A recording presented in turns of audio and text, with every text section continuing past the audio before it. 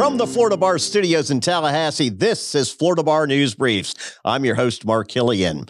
In the works for years, Florida lawyers now have free access to Nota, a financial platform designed to help small firms and solo lawyers manage trust accounts and adhere to accounting requirements. Now part of the Florida Bar's membership benefits lineup, Roanne Bitar tells us Nota addresses the need for a simplified, seamless, and efficient trust accounting platform. Bar President Scott Westheimer says with Nota, bar members have access at no cost to the latest in trust accounting technology and provider who can help them focus on the growth and continued success of their practice. Trust account maintenance and compliance is critically important. Lawyers who agree to hold money in trust have an ethical obligation to account for every penny as long as the funds remain in their possession. Commingling of funds, poor ledger management, and even basic accounting errors can result in client complaints, audits, and disciplinary action that could lead to suspension or disbarment. And while most attorneys diligently comply with the rules regulating trust accounts, trust accounting violations have ranked among the top 3 most common disciplinary complaints over the past 3 years and are on track to be the top complaint in 2022-2023 as well. Westheimer says Nota's platform provides attorneys with total visibility into their bank accounts along with full integration into law firm workflows. The platform, designed specifically for attorneys, helps to streamline the exacting management of client IOTA accounts and integrates easily with major practice management, legal payment, and accounting platforms. The new Nota software also works across multiple financial institutions or as a standalone trust accounting solution. To access the free platform, visit trustnota.com/thefloridabar. The Supreme Court has approved a Family Law Rule Committee proposal that would permit divorcing couples under certain circumstances to waive the filing of financial affidavits. Jim Ash has more. That's right, Mark. The amendments to Rule 12.285 take effect November 1 and apply only to uncontested divorces. The September 7th ruling stresses that parties will still be required to exchange the affidavits and acknowledge that the responsibility to retain records rests solely with them. Tampa's Corey Branfont chaired a subcommittee that developed the proposal. He said it protects the privacy rights of couples who work hard to settle their differences out of court. The Family Law Section and the Association of Florida General Magistrates and Hearing Officers opposed the proposal. In a comment it filed with the court, the Family Law Section warned that self-represented parties can't be counted on to retain the documents. That will hurt their ability to challenge a final order or modify child support, the section warned. The association stressed that judges, general magistrates, and child support hearing officers rely on the affidavits to question the parties. Their comment said, quote, "The workload of the judiciary, which is already overburdened and understaffed, will be negatively impacted in the Family Court Division of Florida's Circuit Courts." One of the most uncomfortable issues lawyers deal with is having a fee dispute with the client. To help with that, Roanne tells us that the bar is a program designed to quickly resolve these disputes. Veteran Fort Lauderdale attorney Stephen B. Lesser, vice chair of the bar's grievance mediation and fee arbitration program, says a little research and an updated fee agreement could spare clients and attorneys a lot of time, money, and headaches. Lesser says the bar's grievance mediation and fee arbitration program is an invaluable resource that allows attorneys and clients to resolve their fee disputes quickly, conveniently, and at no cost to either party.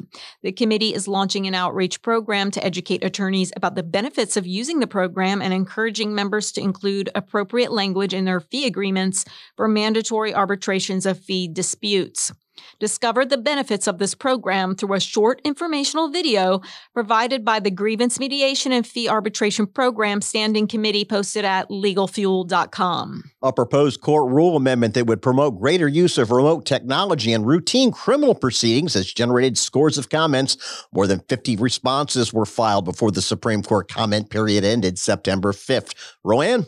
Supporters include 14 past chairs of the criminal law section, a Tobias Simon Pro Bono Award recipient, the Miami-Dade chapter of the Florida Association for Women Lawyers, the Washington, D.C.-based National Center for Victims of Crime, and 2 Florida Bar Board members. 11th Circuit Board member Sabrina Vora Puglisi says the proposed change will greatly benefit not just attorneys practicing in criminal court, including prosecutors, but will also prove to provide a more accessible court system for the victims of crimes and the public in general. Opponents include veteran 10th Circuit Public Defender Rex Dimig. He warned that the proposal would make it harder for prosecutors and public defenders to manage their caseloads. He says case management in criminal cases is most effective when there is confidential communication between a defendant and defense counsel and contemporaneous communication between defense counsel and the prosecutor. Simply stated, Dimig wrote, criminal cases can best be resolved when all parties are physically present together in a courtroom. The Criminal Procedure Rules Committee proposed amendment to Rule 3.116 is based on a referral from the Florida Association of Criminal Defense Lawyers. It would add language that a court official must grant a motion to use communication technology for a non-evidentiary proceeding scheduled for 30 minutes or less unless the court official determines that good cause exists to deny the motion. The defendant or the defendant's counsel must also waive the defendant's physical attendance at the pretrial conference. The Board of Governors voted 34-10 to recommend acceptance of the proposal in May. The Florida Conference of Circuit Judges, however, opposes the proposal, saying a one-size-fits-all rule is neither wise nor feasible. The court has not indicated when it will rule.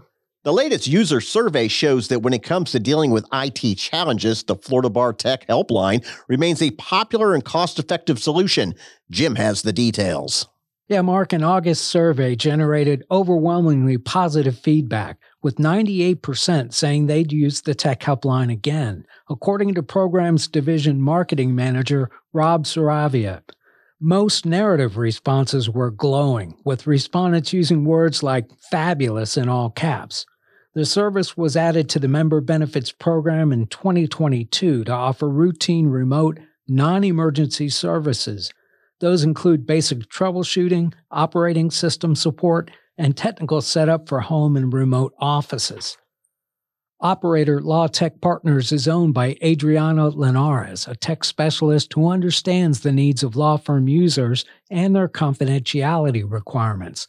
The service is available to all Florida Bar members in good standing, but it's targeted primarily to solo and small firm practitioners who can't afford their own IT departments. Members seeking assistance are required to acknowledge that the bar is providing access as a member benefit, that the operator is providing the service, and they are responsible for their own due diligence and safeguarding client information. Saravia stressed that the service is particularly advantageous for sole practitioners, whether they require general tech assistance or help with complex issues. He said, quote, "The helpline not only resolves problems, but also directs you to valuable resources, ultimately saving you time and money." For more on these and other stories of interest to the profession, visit floridabar.org/news. Florida Bar News Briefs is a production of the Journal and News Department. For Rowan Bitar, Jim Ash, and our producer Clay Shaw behind the glass, I'm Mark Killian.